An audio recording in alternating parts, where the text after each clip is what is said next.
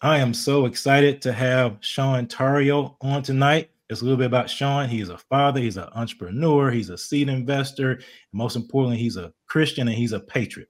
So we're going to talk about how we can secure our privacy, how we can talk about ways that we as believers and as Christians and patriots can ensure that we have our privacy, that we can protect ourselves from the surveillance of big tech. But most importantly, I want everyone to learn more about Sean and about his company, about ways that we can help each other out in terms of securing our data and making sure that nobody's spying on us and that we don't get censored, as a lot of people have been censored by big tech during this day and time. So welcome, Sean.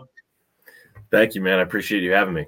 No problem, no problem. So before we delve into what you do and the data privacy piece, just talk me through your background and your history and where you come from, Sean. Yeah, I'll try to keep this brief because it is a long story, but I hail out of Chicago, North Shore of Chicago, born and raised out there. And honestly, the key to this story is I had a father who thankfully was very much awake, very much seeking Christ in all things and truth and love. And he sat me down when I was 14 and made me watch a VHS video series called The Creature from Jekyll Island. I don't know if you've heard of that book or seen these videos, but it's about the history of money and banking and finance and the Federal Reserve and whatnot. So at 14, I really learned what is money, what has value, that our Federal Reserve is neither federal nor a reserve. And I started asking a lot of questions, and I started really noticing all the influence around me, trying to steer me in certain directions and the narrative plays that were going on. So for better or worse, at a very young age, I became a conspiracy theorist, as you know, almost all of my friends back then in high school and in college and beyond will attest. And it's interesting times because, you know, obviously 100% of the things that I was talking about were going to happen, have now happened. And it's one of those paradigms where, you know, I'm devastated to be right. I don't want to be right about these things. I don't want to be right about how things have evolved, but they have gone that way and they are that way.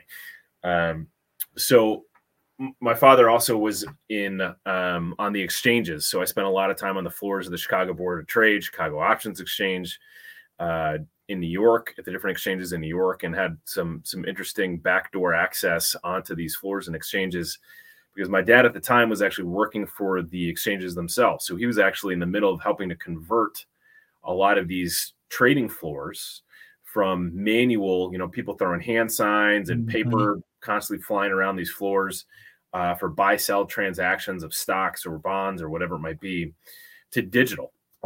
And my dad is not a tech guy. So he would bring home a lot of these computers and he would basically park them in front of me and say, Sean, figure this stuff out and teach it to me. And so for better or worse, you know, at a young age, I became a geek as well and learned how these computers work and whatnot. And, you know, fast forward many years, I've been an entrepreneur since I was 19 probably. And if you really get into me shoveling driveways and mowing lawns and whatnot, probably a lot earlier than that. But I've been an entrepreneur for a long time. Started a company when I was with a handful of friends when I was a sophomore in college. Got that bug and that itch. So I've been in and around startups for a very long time. I got married. My wife and I got pregnant.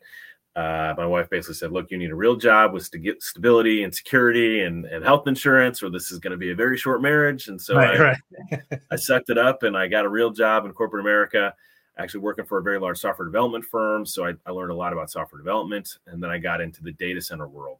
And for those who don't know data centers, I know you do, Sean, but for those who don't know data centers, they're massive warehouses that have thousands of servers, if not tens of thousands of servers. And they're designed to never lose power, and they're designed to never lose network connectivity. So you've got massive infrastructure, big battery backup systems and diesel generators, and they're really kind of interesting, cool buildings. And so I got thrown into that industry and fell in love with that industry, and was in Silicon Valley at the time because I went to university in the Bay Area. So I was there from 98 onward. So as you can imagine, I was there for the end of the boom and then into the bust. And then things ramping back up again and then busting again and ramping back up again. Yeah. So long story short, one of the key pieces to all of this, because I had access to all these different types of businesses of every different shape and size and whatnot. Being in this data center and hosting industry, you get to see all these different companies that need technology to operate, right? Mm-hmm. So I didn't focus in just like the medical field. I had medical clients, I had software as a service clients, I had you name it, banks, I had insurance companies, I had law firms, I mean, you name it. So I saw how all these different businesses are using technology. And then I started following the money, because that was always one thing my dad always taught me, is if you follow the money, Sean, you'll be able to see who owns a business. And it's not always the public face, the CEO or the COO or the CMO, the PR guys for the company. You really have to see who has the ownership of the business. And if you know who has the ownership of business, you can quickly figure out what the ethos is of those people that have ownership. And then with that, you'll figure out how they're going to operate as a business. So with that in mind, I started following the money within the data center industry, within the hosting industry, and really being in Silicon Valley, started meeting the different venture capital firms and the private equity firms, and I started following the money, right?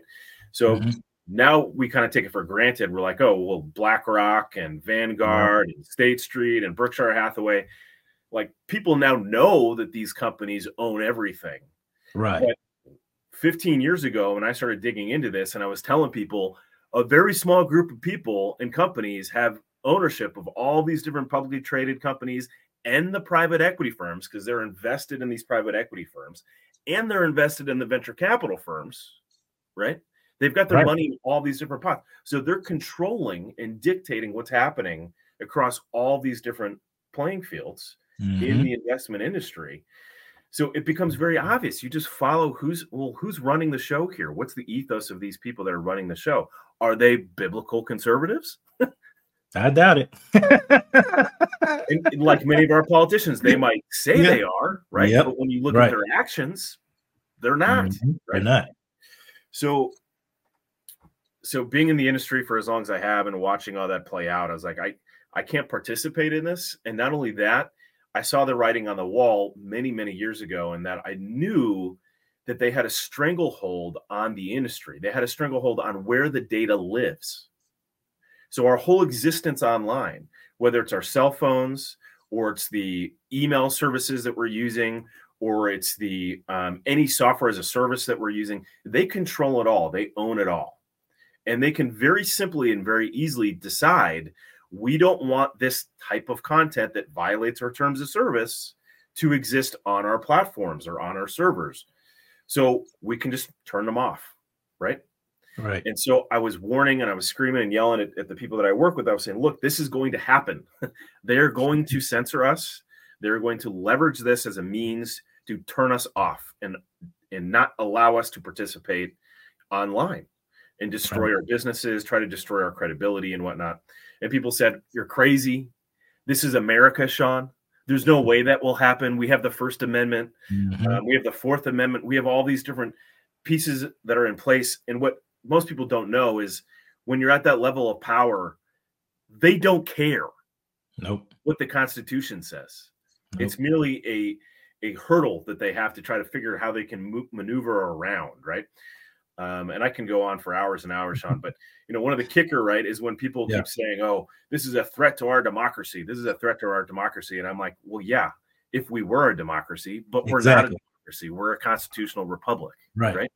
And if you look at what our forefathers said about democracies, they were not fans of democracies. No, not at all. Because, as you know, in a democracy, it's based upon mob rule. So if you get 51%, the populace can think of something crazy, but they have 51%. And that's what you see happening in the culture today. You see them pushing agendas because they want to get mass appeal, because that's why they keep saying that stuff about a threat to democracy. And we got to protect our democracy because, and you know this, Sean, a lot of people are not taught civics in high school anymore. So a lot of people don't even know about how our government, our constitutional republic works. They think that the president is a king or he's a potentate or something, that whatever he decrees happens. I mean, people really don't understand it, and that's intentional. I mean, we can go down the rabbit hole. I know we're here to talk about data privacy, and we will, but we can go down the rabbit hole of the intentionality of how they poison the minds of the educational system, how people come out dumb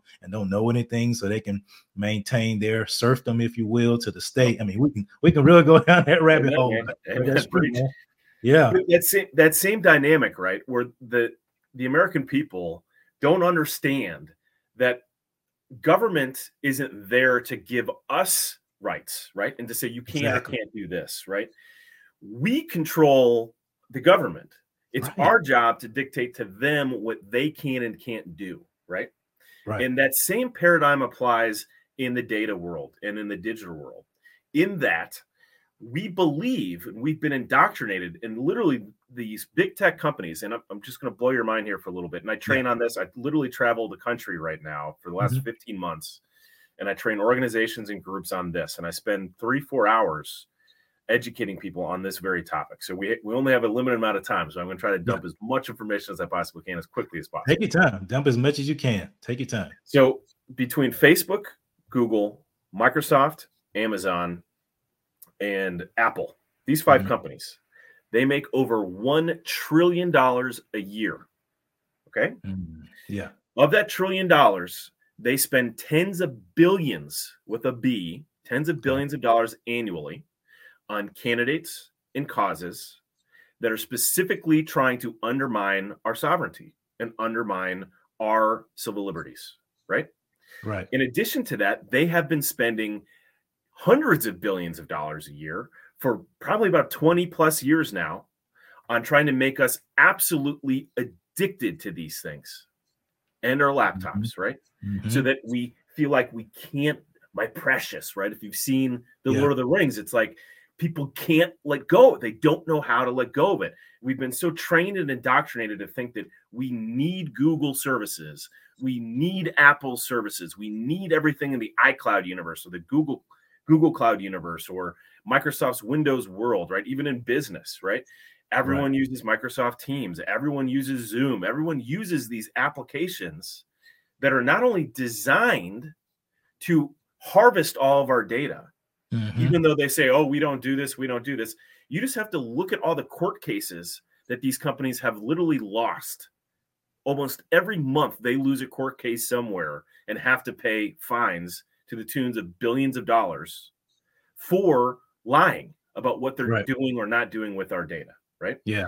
And almost every day a new article comes out, we're like, oh, now people are aware of the fact that Apple is harvesting all of our data. And now people are aware of the fact that Google's harvesting. It's like, this is stuff that I've been screaming at people about and trying to educate people about for years, where they're like, you're crazy, you're a conspiracy theorist. Now they're like, maybe you're right. Maybe they are doing this, right? Right.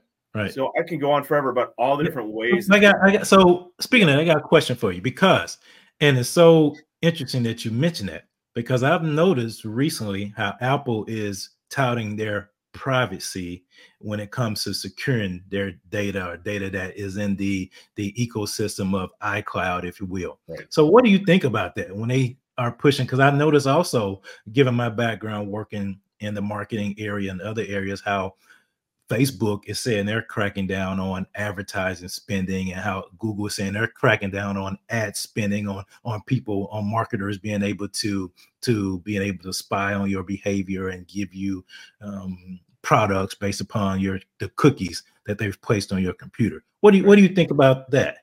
Yeah, I think it's completely bogus. I think it's all lies. And I know this for a fact, right? Okay. So, Sean, the simple reality is this: these companies don't exist at the scale that they exist without providing complete backdoor access to our our federal spy agencies, FBI, CIA, NSA, the rest of them. They cannot exist. They don't do anything in the world without providing that access. And it's specifically for national security reasons, right? Hey, so do you think it was part of the whole Patriot Act, or was it going on before the whole Patriot Act was started? It was going on well before the Patriot Act, but I actually read the Patriot Act. I was 21 years old. My friends thought I was insane, because if you saw the thing, it was like a massive friggin' massive book, right? Yeah. I read the thing and I was screaming at my professor saying, like, we can't let this happen. Like, this is horrible. Right. We're just basically giving up all of our rights. So they say, oh, it's for national security reasons. Our government would never try to use this against us, would they? What have they been doing over the last, decade plus that we know about, right? Right. So all that did was provide public justification and legal justification for what they've already been doing for a very long time. Does that make sense? Makes sense. Makes a whole lot of sense. So, Yes. because I've read about, I'm sure you heard about this, the COINTELPRO that was done back in the day, how the government, the military was definitely into the PSYOP kind of deal to convince Americans to do certain things. So we can go down a rabbit hole in this guy, because I think it makes sense to me why so many, and people don't understand how when you are presented with a product, a marketing product. And here's another question for you. Why it kind of makes sense now. What, in your opinion, why do you think people have been so duped into feeling the urge and the pressure to get these brand new shiny devices every single year? It seems like people would know that you have a phone and that phone should work for a long period of time, but yet you see these long lines of people. I call it hyper commercialism, hyper materialism, if you will. Yeah. People are so addicted. You're right. People are so addicted to these things that when a brand new phone comes out, it may not have but one or two more features in the phone you have. They have to get them. What do you think about that? Well, it's a lot of different factors, right? It's not just one. It's all compiled, and for different people, they hit you on different levels, right? So again, they've spent trillions of dollars over the last 20 years trying to perfect and master how do we make people addicted to these things, right?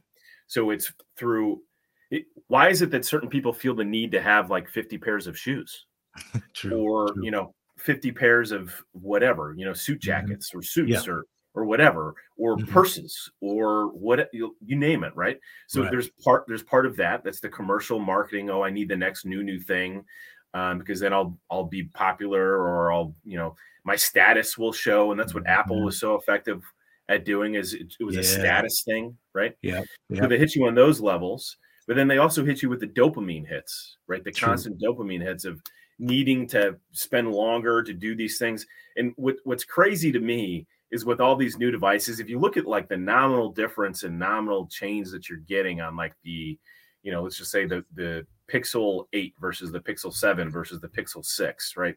You're like, this makes zero sense. Or I don't know what iPhone is on now, like iPhone 18 or whatever they're on now. It doesn't matter. So what is the difference? The difference is this, and this is what is just mind-blowing for someone who's a geek and understands this stuff. What they have done is they've just added more processing power to these devices, which makes it easier for them to mine your data, listen to what you have going on, pull out the certain keywords so that they can market to you harder, right? So that they can aggregate and listen and use this, learning language models. I try not to use the word artificial intelligence, because I don't think that it is intelligence at all. It's a tool like anything else, but they've made it so that they save money because they don't have to do that processing now on their servers in the cloud, in their data centers. They're now doing it on your device. So you're now paying for the privilege to save them money while they're trying to make more money off of you and steal more of your data in the process. Wow. Right? It's like, once you get this, you can't unknow these things, right? This is like learning about our monetary system and realizing, wait a second, there's nothing backing our currency. We have nothing backing our currency, and they can just keep printing more and more money, and there's really no rate. And it's a private entity, private companies that actually own the Federal Reserve. And wait a second, what? This makes no sense, right? It's the same with these things. And I get passionate about this because it literally makes no sense, and it drives me crazy that people look at this and they're like, oh, well, whatever. No, this thing is listening to all my conversations, and I know this for a fact because I was just talking to my friend the other day about real estate and buying a new house, and I just started to happen to see a bunch of ads about houses. I know it's listening to me. I know it's listening to me. I know that for a fact it's listening to all my conversations, but so what, right? So let me ask you this. So you think these companies are doing this because they are being incentivized by the government to have technically these listening devices to protect national security? Or do you think these companies presented this option to the government? So it's like fascism. I mean, these companies are in bed with the government to control the people. So do you think it was the government that actually, because think about it, there's It's a only a perfect marriage, handful of Sean. It goes companies. both ways. It goes Okay. both ways. Okay. It's Okay. like, well, duh. Of course we're going to play together and work together. We can Yeah. make a ton of money in the process as well. So why would we not do this, right? It's like Hollywood. When you understand that Hollywood, and let's just step back. Let's look at something like social media. Yeah. Right. Or Twitter, right? How much money has Twitter made over the last 10 years? Profit. How much net profit? They haven't made much profit, right? They haven't made much money. They've lost billions of they dollars, lost money. right? Yeah. So Elon Musk complained about all the money he's lost. Yeah. Yeah. Right. How does this company still exist when they have been losing tens of billions of dollars? And then when you realize, wait a second, it's because this is simply a marketing agency. This is a propaganda marketing arm, media apparatus for a much, much bigger, much larger agenda. Right? Right. And when you look and you follow the money, you look at, well, who has the large equity stake in these businesses, right? What is their ethos? Right. And I don't know, Sean, how far down this rabbit hole you've gone down, but these people are evil people. I know. Right? Yep. Evil people. Yeah. So they are. When you're looking at this saying, well, if the agenda is control and the agenda is to steer people away from Christ, away from nuclear family, away from love, unconditional love, away from free thinking abilities, right? And actually knowing the truth, this all starts to make sense as to why the government is really in bed with these devices, these device manufacturers and these software companies. When I don't really view the government is just a proxy, right? There are corporations that make more money than our own GDP in the United States, right? So once you understand this bigger picture that is at play here, it makes perfect sense. This is just a tool that is being used by these much larger players to influence the masses and to steer them and drive them in a certain direction, right? So you've heard of the World Economic Forum, right? I sure have. Have you heard of this guy, Yuval Uri or something? Uri, I've heard of Uri. Yep, I know he's probably the most anti-God person there is. Yep. Yes. Yeah. So when he says something very, very key, and people misinterpret it because he said, we've learned how to hack human behavior. Yeah, hackable animals. Yep, humans are hackable now. And people think, oh, well, what does that mean? Like, they can hack our code? Like, we have code? Like, I don't get that. Like, are we computers? They want to convert us to computers and they'll hack us that way. And it's no. What they have learned by watching your habits, Sean, if I know everything you're buying, where you're buying it, who you're playing with, and who you're spending time with, I know every conversation you've ever had with these people. I know the conversations that you're having online with different people. I know all the groups if I know everything about you, Sean, I can very easily trigger you. Right. I know exactly what to say. I know how to say it to get you to do and or say things that I want you to say and or do. And that happens not only on an individual level, but a group level as well. True. So they've become so good at manipulating the narrative to steer people's opinions and steer people's behavior in certain ways because they have access to all of this data. Right. True. Yeah, they do. They do have access. And the sad part about it, people willingly give them access to this data because you know this, and we'll get into some of the stuff that you're definitely doing to help fight back against this. But you know that people, they don't see it as an issue, Sean, because it doesn't affect them on a day-to-day basis. It's like one of those things people, when they see someone hurting in a third world country, they may not react as they would if they saw that person in their house because it doesn't affect them. And the same thing kind of applies with their data. They just think, oh, well, it's just a phone. Nobody's going to really do anything about it. But they don't know all the reams and reams of information that people are capturing on you. Like you said, that you are hackable. They know your habits. They know what you like. Why do you think they have, if you go on Facebook or any of these social media sites, they can trigger you because most people stay in their silos and most people want to hear things that reinforce what they believe. So they just amplify that to make you more and more upset, and we get angry at each other. I mean, this whole deal with race is just something they're amplifying to get us more and more upset at each other of something that we can't change. It's so crazy, but yet people are being manipulated and their minds are being controlled by this. Yep. Yeah, it's wild. Yeah, so So let's play on that, right? Yeah. If I gave you, Sean, I think we can all, your listeners probably, and you yourself would acknowledge we're at war right now, right? Yeah. We're at war with enemies, foreign and domestic, but there's also a big spiritual battle going on, spiritual war constantly going on. That's the war. That's the real war. That's the real war. That's the war that really matters the most, right? Right. But if we're at war right now and I gave you a weapon and I said, Sean, just so you know, here's a firearm. I don't have time to train you on this thing, but I am going to let you know that there is a GPS tracking device on that, a camera and a microphone on that, and all that information is actually being fed to the enemy that you're about to go fight. Would you use that weapon? No, I would not. You'd be crazy to, right? You'd be crazy to. You'd be crazy to. So for every person that I ask, do you think that we're at war right now? And they're like, oh, yeah, we're at war right now. I say that same thing. And I'm like, so why do you continue to use these things that are literally feeding everything to the enemy? Because they can't see it, Sean. They can't see the impact to themselves. That conversation that we're having right now, right, has probably unlocked a few things in your head where you're like, oh, holy smokes. I get it now, right? Yeah. You can't now unknow those things. Right. Right. This is like being told, hey, when you go to the grocery store and you buy these certain products, this stuff is poison. Over time, it's going to kill you. It's going to continue to kill you, right? You're going to start, eventually you're going to be like, you know what? I need to stop buying the Oreos. I need to stop buying the Doritos. I need to stop buying the Spam, or I need to stop buying these things that I'm just feeding into my system that is low frequency, that is literally killing the cells in my body and petrifying I need to stop doing that, right? I'm going to stop drinking a liter of soda, right, every day. Once you know that, you have to make that choice. Either I care and I'm going to make a conscious decision to change, or I'm apathetic and screw it, right? There's nothing I can do about it, right? So I've reached a point in my life where I'm here to arm the people who are on the front lines of this war right now, who I don't have to explain to them the fact that we're at war right now. There's enough talking heads out there and enough saying they're out there pushing that message. I'm here to say, hey, for those on the front lines, you don't need to be using weapons that are literally controlled and owned by the enemy.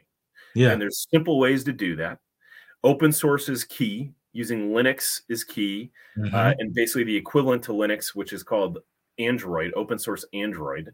And people say, oh, well, Google is Android. Well, Google is not Android.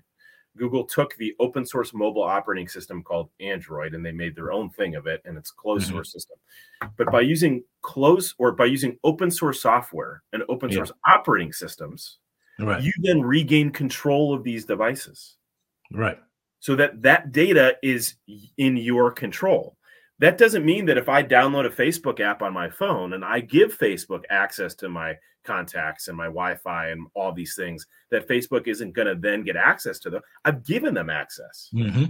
But in the paradigm we live in today, you download that app. It says, click here to accept our terms and conditions. Who reads the terms and conditions, Sean? Nobody. Nobody reads it. But what you've effectively done when you said, okay, is you've given them free reign access to your entire device. That's how like this flashlight app that you might download is making money off of you, and you don't even know it, because they've got access to your GPS. They've got access to what you're doing on all your other applications. They've got access to all these things that you have no idea that you just gave them access to.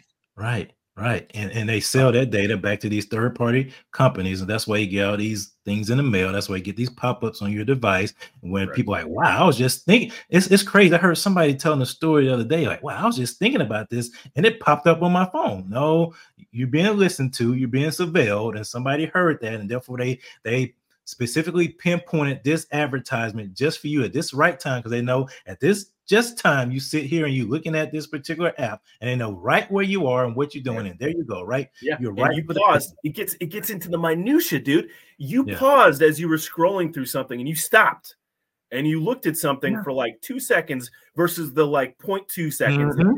And they're like, oh, they're interested in this one thing, so we need to feed them that, right? It's that sophisticated. It can get that targeted. And that's how they've hacked our behavior. That's what they're talking about. So let me ask you this question. So open source, a lot of people may or may not know about open source. They may think open source that it's susceptible of being hacked or their information being stolen. What do you say to people like that? Super simple. So if I have the blueprints to my house, and I can see where the electrical is. I can see where the plumbing is. I know where all the windows are. I can see every story. I know where everything is. You can say, well, that's going to give the enemy the ability to figure out where the threat vectors are inside your house. 100%. But that also gives me the ability to see where those are. And if I'm serious about this, I'm going to say, okay, there's a vulnerability in my garage over here at 2 a.m. to 4 a.m. This thing opens up and might provide access to someone outside. I need to block that. And the more people that have eyes on the blueprints, the more people who can see and say, there's opportunities for people to exploit X, Y, and Z. Right. And if I'm the business that is running and building this open source code set, and I fix that issue when someone says, hey, you need to fix this, and I go and fix it, because it's open source, the community now can say, yep, that got fixed.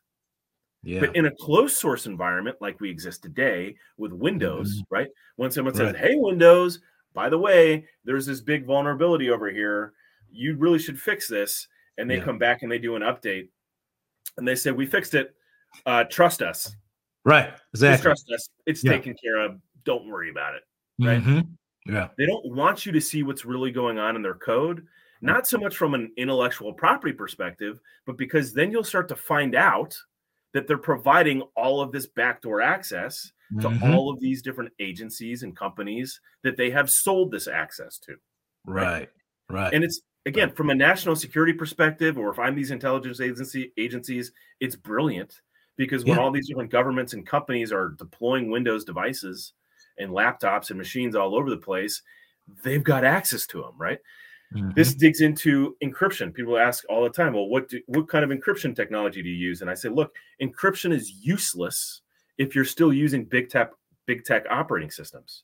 Because, Sean, you and I might be talking on Signal or on Session or on Telegram or whatever it is. And I'm on all open source stuff, right? Right. But you're not. Right. So if I'm Apple or Google, I can still see that conversation on your end. I see what you see. I hear what you hear.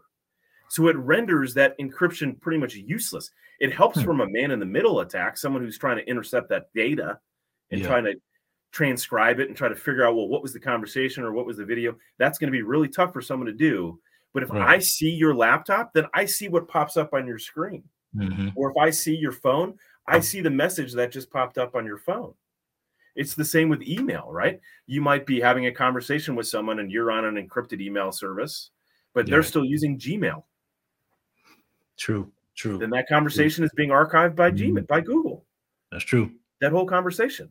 So we have to start learning about this stuff. Again, if you have a firearm, I don't know if you carry, but if you carry, and you have to learn how to use this thing. You don't just walk out in public and say, oh, I'm loaded just in case, right? You're bound to eventually shoot yourself or shoot someone around you. Right. And what I'm teaching people is you are literally blowing your digital head off and those around you on a regular basis with these devices because you don't even understand how they work. And that's, again, by design. They're so conveniently just do the simple things that you want them to do that you don't even question what else is going on with the device. That's interesting. So I got a number of questions, but I want to take you in this direction. What do you think about all this Alexa, all this, these listening devices? Everybody wants their whole home connected. You got all of these appliances now that can speak. They all connect and talk to each other in the cloud. They're listening to you. And now I'm telling you, it's going to get to the point to where you press a button, it's probably already there on your refrigerator, and you're going to have like shipped or something else delivered to your house. I mean, what do you think about this whole Internet of Things and where they're trying to get your whole home connected? So I think it's a matter of where is that data being stored and who has access to it. Again, it goes back to following the money. Right. In this scenario, it's follow the data, right? True. Yeah. Follow the data. Yeah, data's currency. Data live? Yeah. Data's currency. Who has access to that data? What are they doing with that data? What is the ethos of the people who have access to your data, right? Do you believe that they're going to take care of your best interests? Maybe, maybe not. I spent a number of years of my life specifically building data center companies and hosting companies, security network companies that are owned by God-fearing patriots who will literally fight to the death to protect our First Amendment rights and our Second Amendment rights and our unalienable rights, right? Because that was necessary. If we don't own that physical infrastructure layer that all this data lives in, then they can instantly just turn us off. So that was, for me, that was the first problem set that had to be solved for. We need to take ownership and control of that part of the stack, right? Of the layer, the IT stack. Tech stack. We have to own that. And then, because I could build the most amazing free speech app in the world, but if it's sitting on Amazon Web Services or on Google servers or in GoDaddy, they can say, oh, you're violating our terms of service for whatever reason. They can make something up and just say, you've got 24 hours and you're gone, right? Which is what they've done over and over again. Yeah, they did the Parler, right? Was it Parler that they did that too, or attempted to do that too? Parler, 100%. And that's what really woke people up, because when I was screaming and yelling at people, this is going to happen, and they were like, this will never happen, Sean, you're crazy. Yeah. Then Parler got deplatformed, and they were like, holy smokes, my phone started blowing up over the course of weeks, and people were like, what do we do? What do we do? Where do we go? Yeah. You were right. Oh my gosh, right? Yeah. That's crazy. So I knew that we couldn't move on to the device piece of this equation until we had control of the infrastructure piece of this equation, right? So in terms of infrastructure, are you doing this in the cloud, or do you have on-premise physical servers that you're using? So that's a loaded question, because it means lots of different things, right? So the operating system, right? The operating itself is open source. Okay. The one we use is called Graphene OS, and you can go to grapheneos.org and you can dig into what they do. And it is truly the most private, the most secure open source operating system for mobile devices out there, right? It really only works on Pixel devices. And so we take refurbished, mint condition devices, Pixel devices, of which there are literally billions of used, refurbished devices that can do more than what 99% of the population need the phone to do, right? So you don't need to buy a brand new device. And I have this conversation with people all the time. People are like, oh, why don't you just OEM your own phones and whatnot? I say, because we don't need to. There's no reason to. And in fact, if you look at where all the minerals and materials and stuff that make up these things, you would be stunned, shocked, and probably cry yourself to sleep. Yep. Right? You've heard of blood diamonds, right? And the slave labor that's used, like all these EV cars, all the things they got to mine to make these EV cars. Child labor, slave labor. Yeah. It's sad. It's so disgusting. Yeah. So for me to say I want to go out and manufacture 1,000 new phones, all I'm doing is creating more demand for that exploitation that's going on when it's totally unnecessary, totally not needed. But that didn't answer the question. So going back to the operating system. So the operating system is important.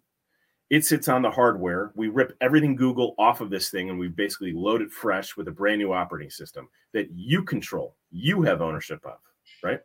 And then we load on top of this a whole bunch of different applications that are mostly open source. Some of them you have to pay for, but they're owned by companies and that we've vetted that are constitutional Christian patriots, right? Yeah. So whether it's the browser, mobile mapping application, social networks, whatever, it's all available. It's all feeding companies that are actually wanting to support our cause, not trying to kill us, right? And I can do I run 3 businesses off of this phone and an open source laptop that I'm talking to you right now. I literally can do all my WordPress, not my WordPress, but my documents, my Excel spreadsheets. All this stuff is there. It's all available. People don't know about it because we don't have multi-billion-dollar marketing budgets, and we don't own the media companies to then push this stuff out and convince people that they need to be going this route. But the good news is people are going this route in droves. There's literally this hockey stick now of utilization of Linux, of Brave browser, of all these different tools that are privacy security focused. And this is a big reason why we see an even bigger stamp down that's trying to come from the government through regulation and from corporations saying, well, we're going to start tracking hate speech on an exponential level now and start tracking your text messages and your emails and not even allow you to send certain correspondence if you're using our platforms if they violate our terms of service, right? Which they literally decide on the fly what they think is or isn't a violation of the terms of service. True. So that's a great place. So if somebody wanted to get started, so let's say you're having this conversation with a novice, you're speaking these things to this person, and this is the first time they've heard it. I'm sure you've had that reaction from a lot of people before. What are like the first things that you would recommend them do? Like, I mean, because a lot of people don't understand how wide this web is and how thick this web is and how deep it really goes. So what would be like the first thing you would tell people to do just to deprogram themselves from all the different connections and how they are connected to big tech in so many ways? Like, what are some things you would recommend that they do? So step one is to raise your hand and say, hi, my name is Sean and I'm an addict, right? I'm addicted to these things. I acknowledge that I'm addicted to these things. We just have to understand that we're addicted to them. We are, right? Everyone is. And if you say that you're not addicted, you lie. Try going just a week without using your phone. Just try. You won't be able to, right? And if you can, God love you. You're probably a monk, right? True. God love you even more if you are, right? Or a nun somewhere. So the first is acknowledging that you have a problem. That's key. The second step is now do an audit, right? Let's do an audit of all the applications and the devices that I use on a regular basis that I need, right? You don't need the Candy Crush, video game app that you probably waste way too much time on playing during the week, right? You don't need that, right? And the other key is, do you know the login and the passwords for those applications and those tools? It's mind-blowing to me how many people don't know how they even log into the tools that they think are absolutely essential for them to use on a daily basis, right?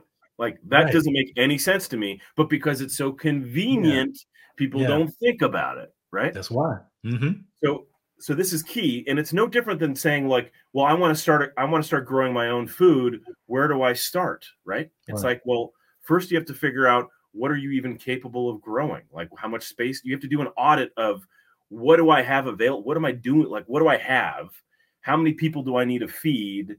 And what's the climate that I'm in? What grows well here? What kind of like you have to do this first planning stage. The other analogy I use for people to help them understand this is you don't just open a new bank account and then all of a sudden all the stuff tied to your old bank account transfers over to the new bank account. That's just not how it works.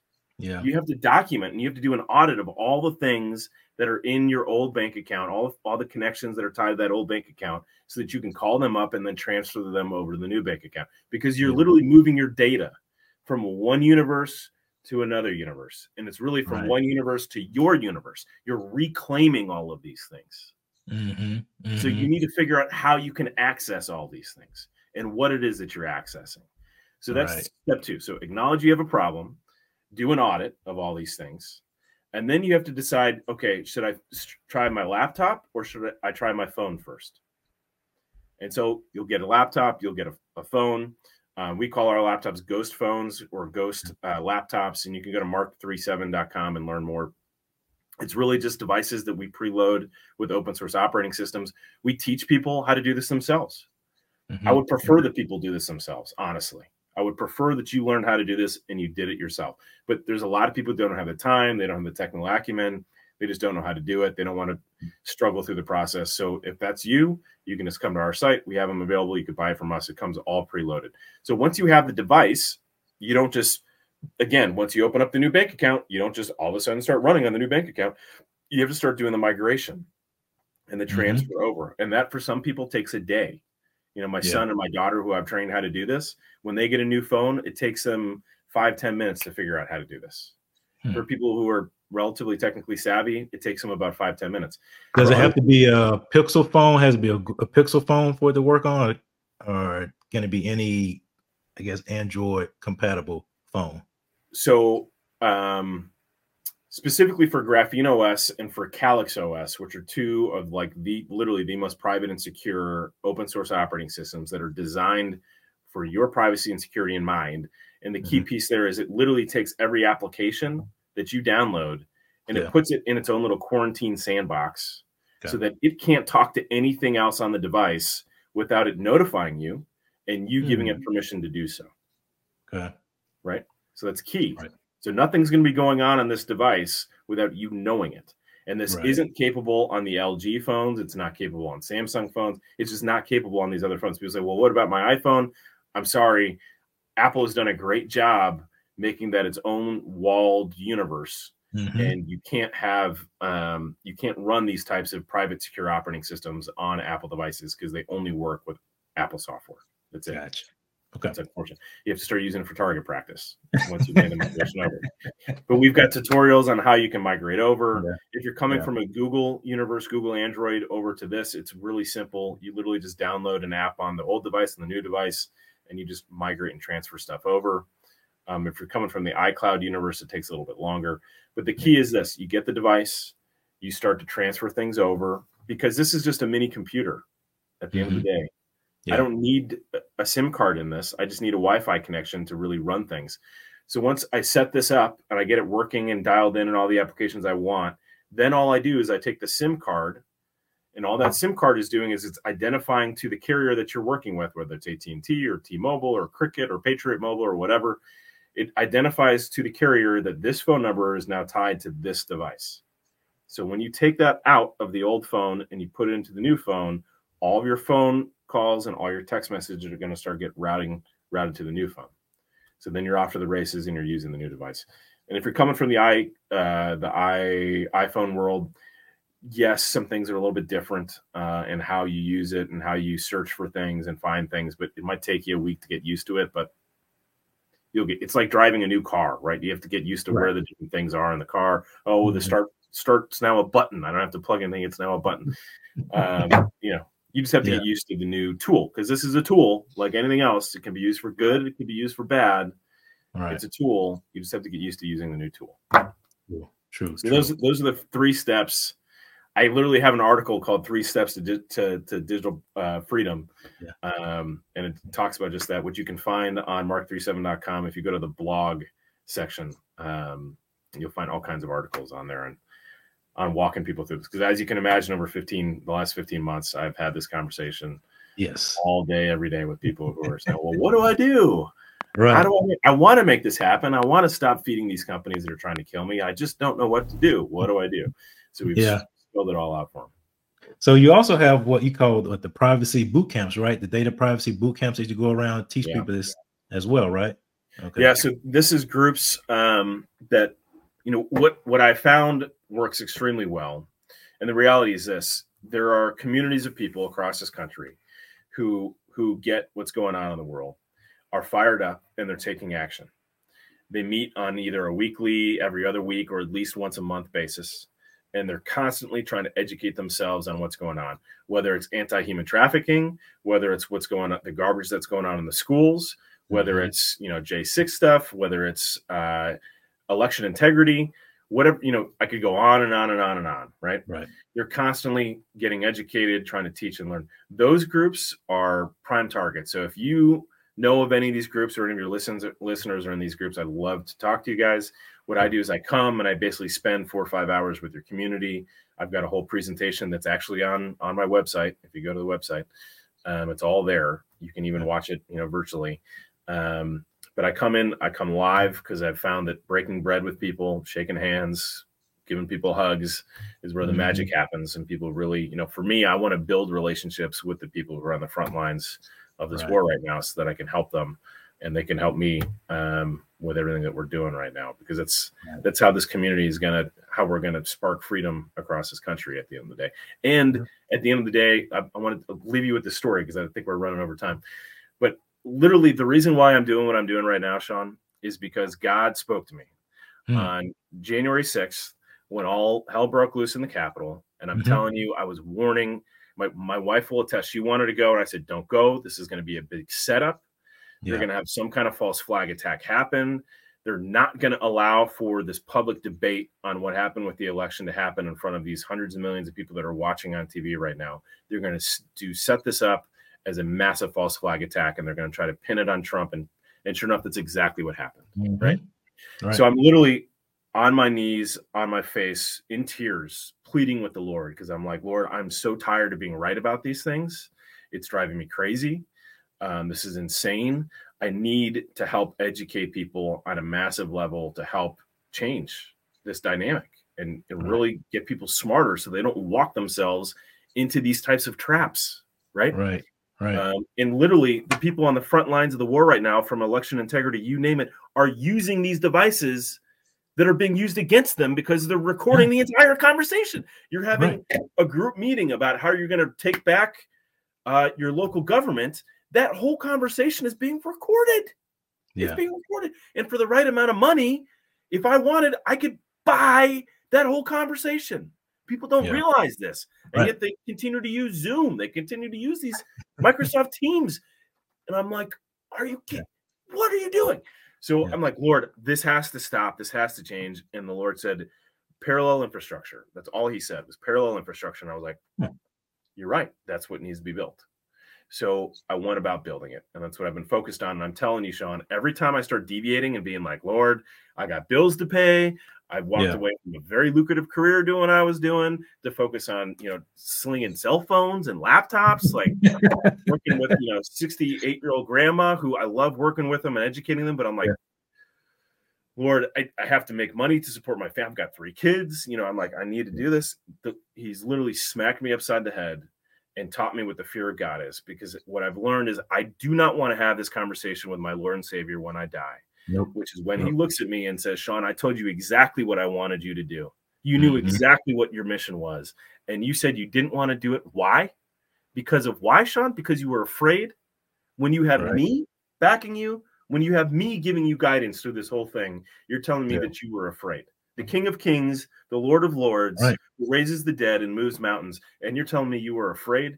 When that really sunk in for me, and I was like, holy smokes, that's when all fear inside of me just went away. And I realized I'm in it to serve. And if we look at the lives of the great saints and apostles, did they live comfy, happy, footloose, fancy-free lives in big castles? No, they didn't. They didn't. And man, we can really get into a whole nother topic about the American church and where that is and how we're lazy. We're the Laodicean church. We're fat, lazy, think we have everything, because that's the reason why I started this channel, man. Because I mean, especially in like the community that I'm primarily speaking to, how they've driven God out of the community and replaced it with government dependence. And the Lord just really spoke to my heart, because a lot of people don't know who he is. And so I'm here to tell people who he really is, not this fake social gospel religious stuff that you've been pushed down your throat for the past 60 something years, but who God really is. So that's inspiring, man. I'm glad to hear that. That's real good. Real well, good. If you ever want me to come back and start rapping on that, we got a lot of stuff. We didn't even touch on the Jekyll Island, the Fed, and all those things. So I'm gonna have you back on for sure to talk about those things, man. We could talk about a whole number of topics that I'm sure people are eager to learn more about. So before I let you go, I want to ask you this final question: how did you come up with your company's name, Mark 3:7? So that's straight from scripture, man. Mark 3:7. And if you read through it, that's where Christ has healed the cripple, the hand of the cripple. And the Pharisees are super pissed because he basically called them on the table and proved that they were idiots to their face and in public, which he did many times. But this is one of the first times that he did. And he knew that they were going to try to kill him. So he went down to the sea. And it says that he went down to the sea, and the multitudes followed him. And it starts listing off all the different regions where people left everything to follow Christ at the sea. Thousands left everything. They left their families. They left their jobs. They didn't know how they were going to feed themselves. They didn't know where they were going to go to the bathroom. They didn't know where they were going to sleep, right? They didn't know how they were going to pay for any of this. They just knew there was a guy doing some crazy, miraculous stuff. And they knew that this system that they were in was broken and not providing them fulfillment. And so they wanted to go check this thing out. So they took a leap of faith to go out and just follow Christ. And I believe that we're in those times right now where the wheat is being separated from the chaff right now. And people are starting to realize, holy crap, this matrix that I live in is an illusion. Nearly everything I've been taught since I was a kid is probably a lie. And what is the one thing that I do know to be true? And for me, I know it's this Christ right here. Right. This is the one thing Right. that I know to be true. In my Right. heart of hearts and my soul of soul, I know this one thing to be true. So Right. for me, I just stay focused on that. And those are the people that I'm surrounding myself with who are focused on Christ and focused on the mission and Yeah. are living without fear. Because when you're living Right. without fear in this process, Yeah. miracles do happen, right? Yes, they do. He's still a miracle working God. I mean, Galatians 2:20. I mean, we crucified with Christ. We don't go live. We live in him. So it's so, and I think I agree with you. We're getting to that stage. A lot of people are recognizing that they need God, that they need him like they need water, like they need air, which is the way it should be. And they're willing to do whatever it takes to follow him, that they're not preoccupied with their occupation. I mean, everybody wants to make money. Everybody wants to live a comfortable life. But in these days, and it's so funny, people always talk about, I wish I lived during the Bible days. Well, you're living in them. You're living in the time right now. What are you These are going to do biblical about times, my friend. it? these are the times of when the church first was started. And the same, I believe this wholeheartedly. The same power that raised Jesus from the dead lives inside of us, and the same miracles that we saw in Acts are going to be repeated now, but Right. only for the people who are truly committed and truly sold out. Not Right. for the lukewarm people, not for the fake people who will bend the knee whenever somebody tells them to, who kept their churches closed during COVID, but the real people that had their doors open, who trust and rely upon God. Right. So maybe we can wrap on this on the next time, but I also want to leave your listeners with this, right? Because people ask me a lot, they say, "Oh, Sean, so you have this relationship with God," and believe me, I've been focusing and working on this relationship that I have with God and Jesus for a long time. Peaks and valleys, lots of peaks, and big roller coaster ride. But I've been working on it, and I've been reading scripture, and I've been praying, right? And what people don't realize when they say, "Well, I don't know what the voice of God sounds like," I ask them, "Do you read scripture? And when you pray, is it simply you asking for things, or do you try to have a conversation?" Right? Exactly. And if you want to hear the voice of God, but you're not reading the word of God, and you're not spending time trying to listen for God, how in the world are you going to learn what God's voice is? Right. You're not.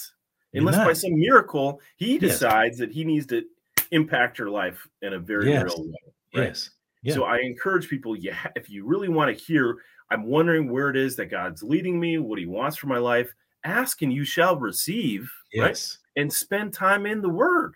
That's the most important thing. Spend time in the word, spend time. And it doesn't have to be religious exercise. God wants to be with you every single second. You don't have to go in your little corner and pray for 30 minutes. He's right there. You can talk to God throughout the day. It doesn't have to be some religious exercise, man.